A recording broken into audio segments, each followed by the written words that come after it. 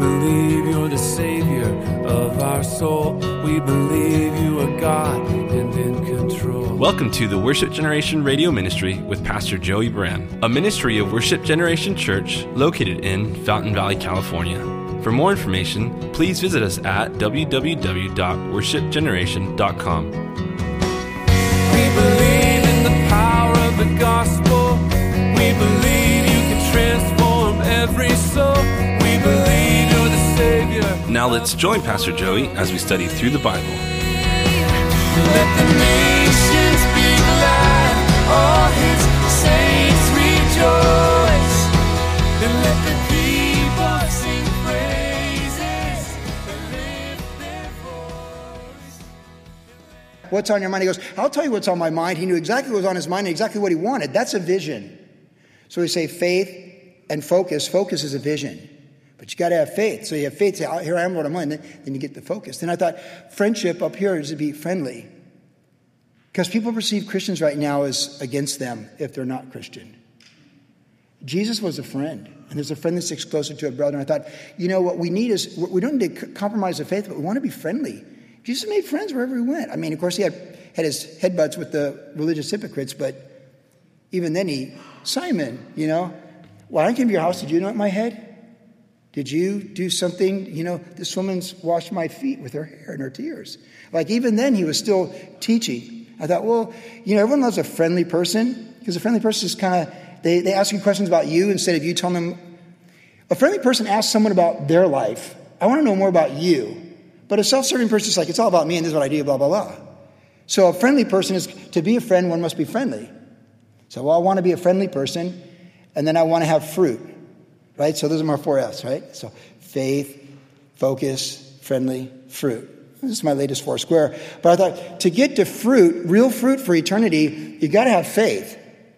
And you got to have clarity of purpose to be proactive in the calling. And then it's all about people and relationships. So for me, I just think in simple terms. But in thinking about the journey, I was like, if you do these things on the journey, you have a vision. You know you're called to live by faith, so you're going to get up and get after it. You have a sense of vision of what the day holds, what the week holds, what the month hold, the year, and you've got ideas. You're like, hey, after the men's ministry today, I was just thinking like all these ideas, like, hey, this is what we need. This is where we're at. This is the first step in where we want to go. Like that's faith, and you know, talking with people. This is it. So Mount Seir is a place where you don't have faith. Mount Seir is a place where you don't have vision. Mount Seir is a place where you're not friendly because you don't care. It's just you.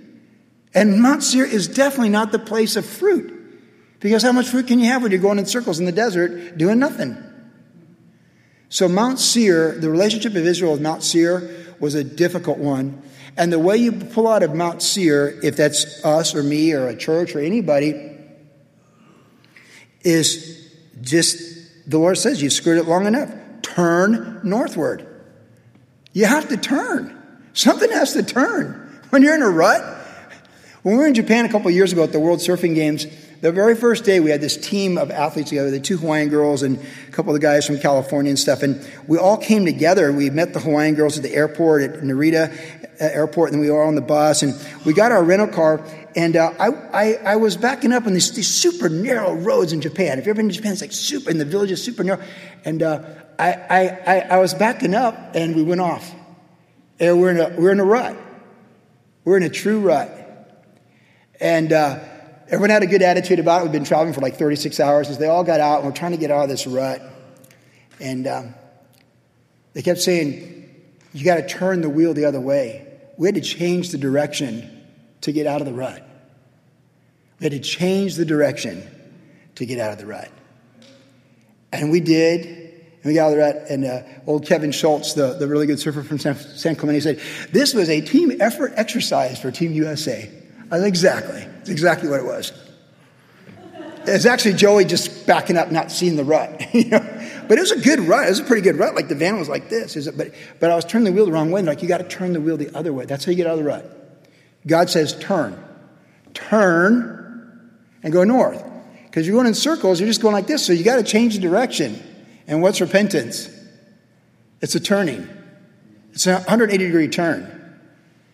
So if you feel like you've been at Mount Seir, personally or just in vision like that, we gotta get back to basics, and we gotta turn, and we gotta go from things that distract us and hinder us.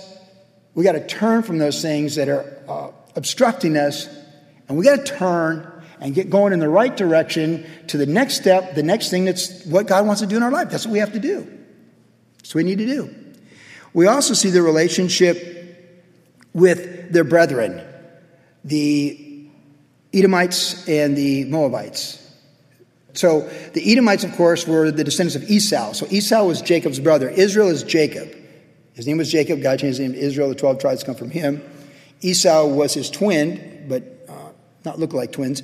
And the Edomites came from them, the Israelites from there. And God gave them land. He gave them their territory. And God says, Israel, that's not your territory. Don't meddle with them. They're afraid of you. Don't harass them. Don't meddle with them.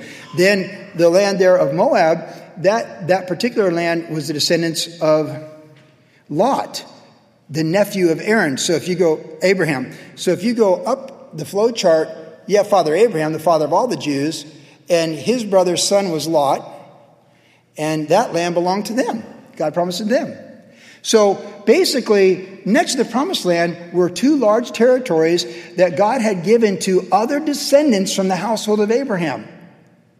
Now, they weren't the people of covenant, but they were descendants, and God gave them things and promised them things. In this text of chapter 2 and 3, of chapter 2, actually, God says, this is what I've given them. It is theirs. It is not for you. It is theirs. It is not for you. And God says, therefore, do not meddle with them. Do not harass them. Or as we might say in 2020 and 2019, stay in your lane and stay out of their lane. It's other people's business. It's other people's stuff. It's not your stuff. It's not your territory. It's not your business. So you go there and you try and buy the food and you try and buy the water. You don't take anything. You respect them. You respect their place, their being, their purpose, my calling on their life, what I have for them. You respect their boundaries. Stay in your lane and do exactly what I tell you. This is important in our journey too, because we don't want to meddle in other people's stuff in our journey. Life is too short to meddle with other people's business. Now, when you're young, you don't maybe necessarily think that. But when you get older, you only got so much gas in the tank, and you just don't want to spend it up spinning your wheels trying to please other people and their business. No one likes a busybody, and no one likes a meddler and a gossip. And that's what's, of course, we've talked about this. That's what's been really hard in 2020. There's been so much meddling. Everyone's got an opinion about everybody else and the decisions they're making in their leadership or their authority, whether it's spiritual or political or family or whatever. Everyone's got an opinion. And it's really been difficult for the body of Christ this last year because there's been so much meddling and just stirring up trouble for other people that's none of our business. One thing that the Calvary Chapel Association did early on during the pandemic is Don McClure, who many of you know and who I respect very much. He sent out a letter early on. He said, look, there's no uniformitarian statement to guide the Calvary Chapels at this time. He says, because we are in many different countries, we're in many different states, and we're facing many different regulations and circumstances, not only on a state level, but on county or city level. We're dealing with mayors, city health departments. We're dealing with county board of supervisors. We're just dealing with very different, even different types of state government structures. Who's making the final say? And he said, so the advice they gave, and then there was silence almost until Christmas time. The advice they gave was, seek the Lord, you and your leadership for your church, where you live, as God is guiding you to guide you through this. And that's exactly what we did. That was good counsel. And that's what we did. And I think we've stayed out of a lot of stuff. Obviously, I got worked up more than once about stuff. As I said before, most of it was during announcements, so I didn't have too many edits on the studies. But we all got worked up. You know, there's things that got us worked up. I mean, it was frustrating. We've never seen anything like this. But as it played out in the latter part of last year, what was hard is watching church attack and meddle in other people's business. I don't do a whole lot of social media anymore, but in the back end of last year, there's a certain Jesus type of people I quit following because they weren't so Jesus type anymore. And they felt like it was their purpose to be judge and jury of all these other people in their ministries. And I got sick of it, to be honest. It made me sick. I just got sick of it.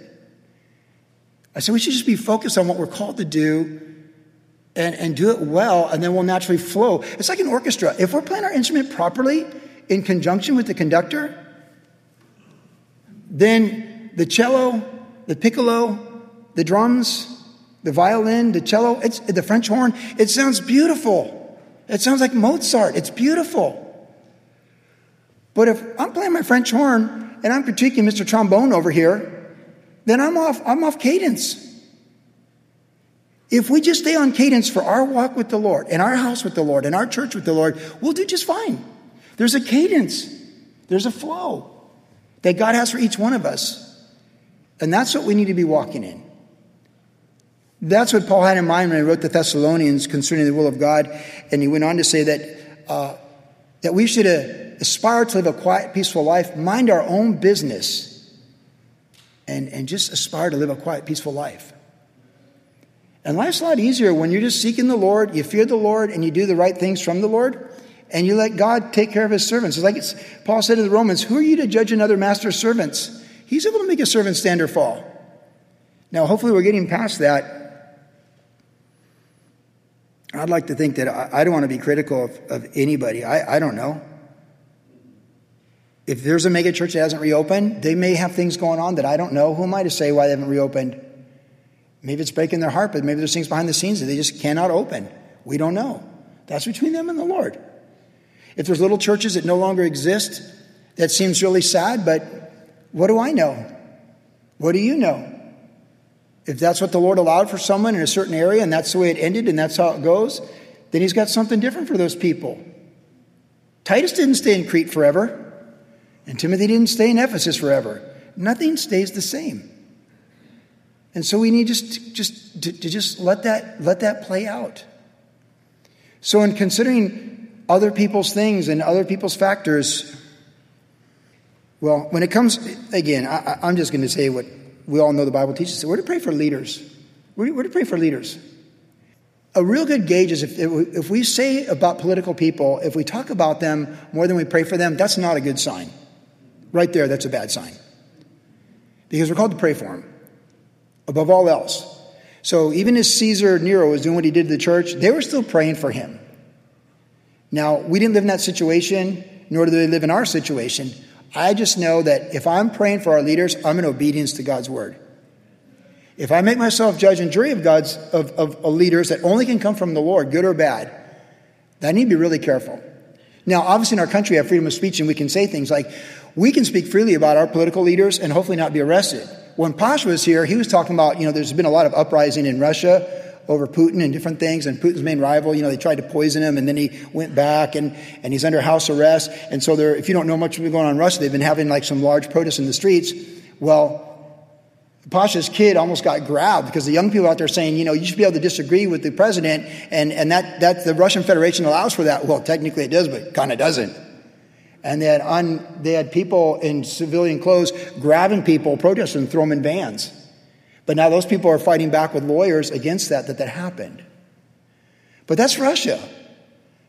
But like in Saudi Arabia, are you going to protest the king? Go for it if you want to. But again, it's like different countries have different standards and different things. And we do have those freedoms, and we're allowed to use those freedoms, and we should use those freedoms. It's the marketplace of thought. I kept talking to Pasha about the marketplace of thought, where you can have comparative ideas. And for a Russian that grew up during the Soviet Union, that's a hard thing to wrap his mind around. He'd be like, explain one more time. So basically, I have my thoughts, you have your thoughts, and there's other thoughts, and we put them all out there, and we talk about these thoughts, and we look at them from pros and cons, and we come together as a majority, what thought we think is the best thought, to guide a people. That's democracy in the marketplace of thought. Now, totalitarian doesn't matter what you think. It's by force. So either thoughts rule and reign over a people, or force rule and reigns over a people. That's all he understands. We don't. So don't misunderstand me. I appreciate our freedoms. I like our freedoms. I'd like to keep those freedoms, and I'd like to see increased freedom. Believe me, I'm less government, more personal free choice. Nonetheless, though, the Bible teaches us that we pray for those in authority, and we forgive those who spitefully use us and abuse us. That's the word of the Lord for our journey. So we don't need to meddle. If we're going to be fruitful in our journey, just know what is our stuff and focus on our stuff and stay out of other people's stuff. Because nothing's worse than when you meddle with other people's stuff, that God says, don't meddle with this stuff. That's not your stuff. Because then you get chastened, then you look stupid, and then you have to apologize. So this is better not to meddle and harass. It's better just to obey and stay in your lane as you're getting out of your rut from Mount Seir and headed north. Stay in your lane and just do it. And the final thing we see is what is our battles. The third relationship is with the giants. And why does it have to be giants? Why does it have to be giants? Why can't we have battles against weak little people? It's got to be giants. Do you ever feel like that when you're serving the Lord? It's like, why do these things happen to us? Why does it feel like I'm in the Wizard of Oz and the flying monkeys are at my house? Because that's how it works when you live by faith. Every step forward in our journey with faith, every step from Mount Seir toward the Promised Land and crossing the Jordan River, it is a battle. But it's a battle that belongs to the Lord. And in the fullness of these verses that I did not read, I read the key verses of Sihon and Og. God explains that he hardened their heart because God was bringing judgment on those kings, but he wanted to prove to Israel he was with them. It was the prelude before they go in to conquer the land. He wanted them to go into the land with confidence in him, that he was going before them, that it was not their battle, it was the Lord's battle. And you might even say it's not even their judgment because it's God's judgment. It wasn't people's judgment against people. It was God's judgment against those people groups. And so they got to fight these battles. But in the text in chapter 3, it says that the bed for Sihon was 13 feet long. 13 feet. Why do we have to fight someone that has a bed that's 13 feet? Their frame. They're literally giants. These are the remnant of the superhumans. In the DNA, there are human beings that were probably 13 feet. We're a degeneration of the original Adam and Eve. I personally believe that they were much taller than most of us even could comprehend. I mean, the elephants were bigger. Horses were bigger. Lions were bigger. Right? God talks about these giants. And he says that the bed frame for Sihon was 9 cubits, which is probably at least 13 feet. So someday, it's like the movie that came out a couple years ago, Facing the Giants, right? Remember, it was a popular Christian movie, Facing Giants. We all face giants. But wouldn't you rather let God do something great through you and show himself great, so there's a wonderful testimony from it, than just to do less than great or average? We always taught our kids to pursue excellence in whatever they did. And even when both our boys played baseball 2 years apart on 7th grade baseball teams that never won a game. I talk about this sometimes. Baseball season's a long season. It starts in January and goes through June. 6 months is a long time for a 13-year-old boy to play baseball and never win a game. That's 30 games of going home a loser.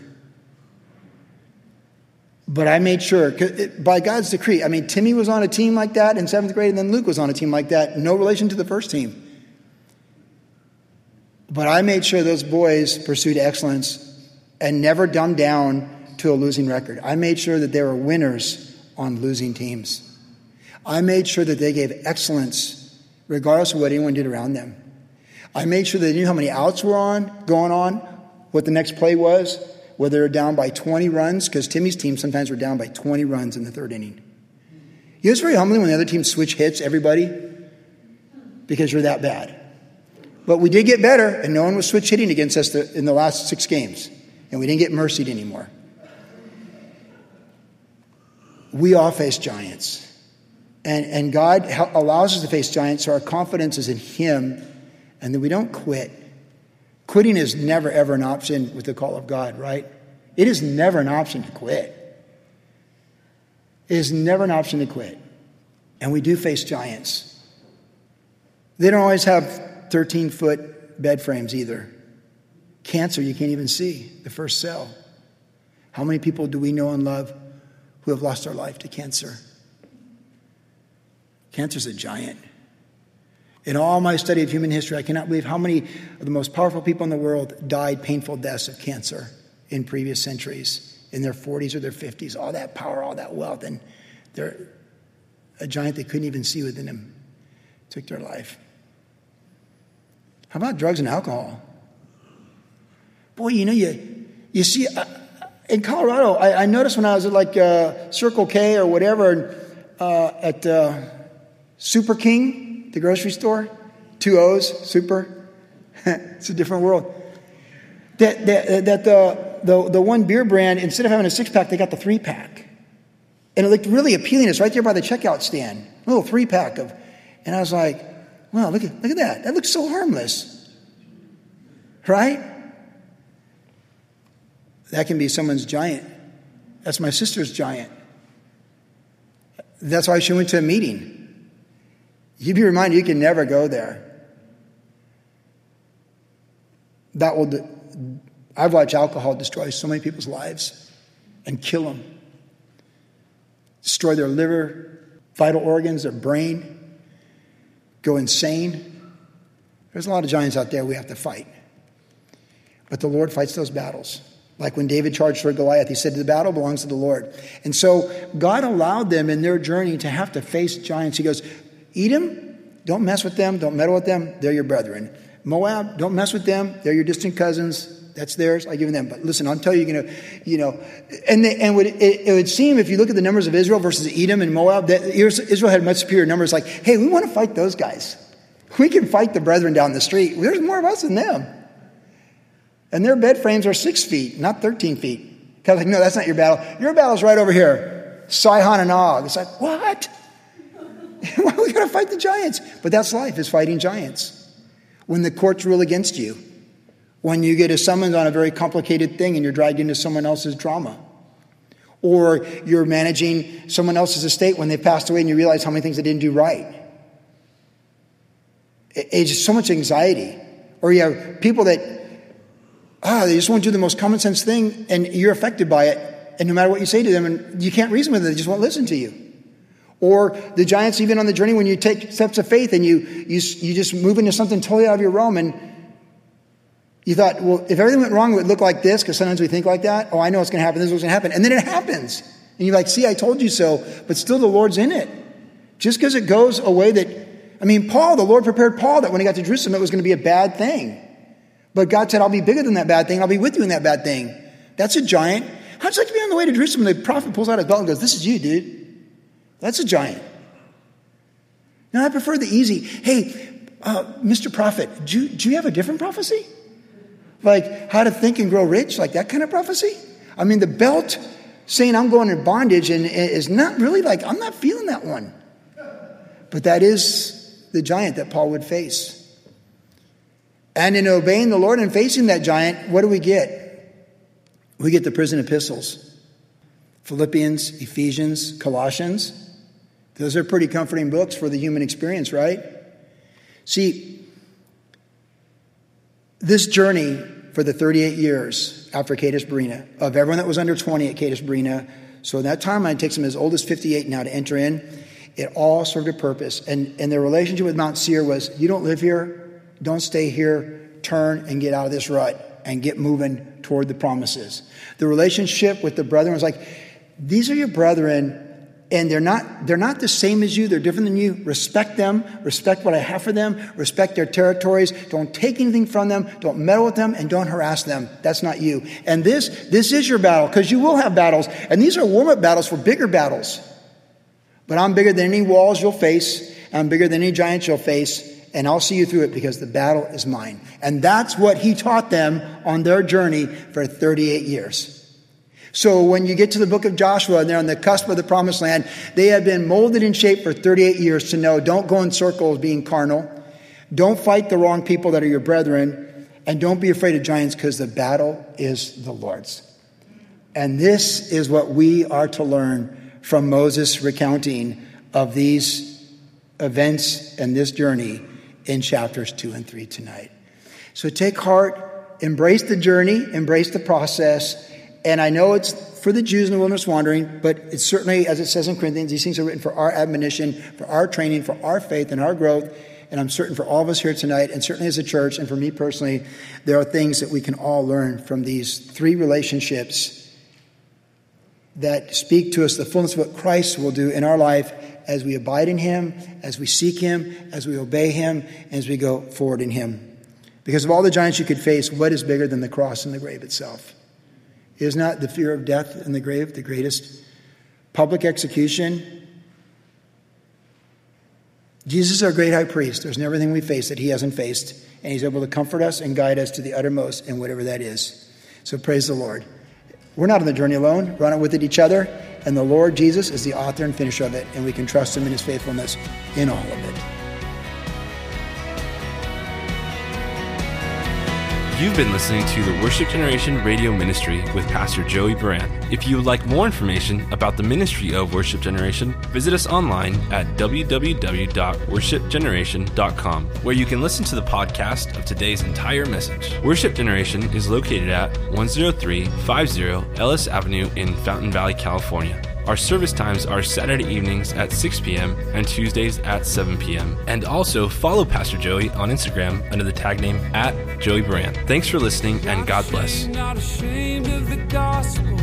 Not ashamed of the one I love. Not ashamed, not ashamed.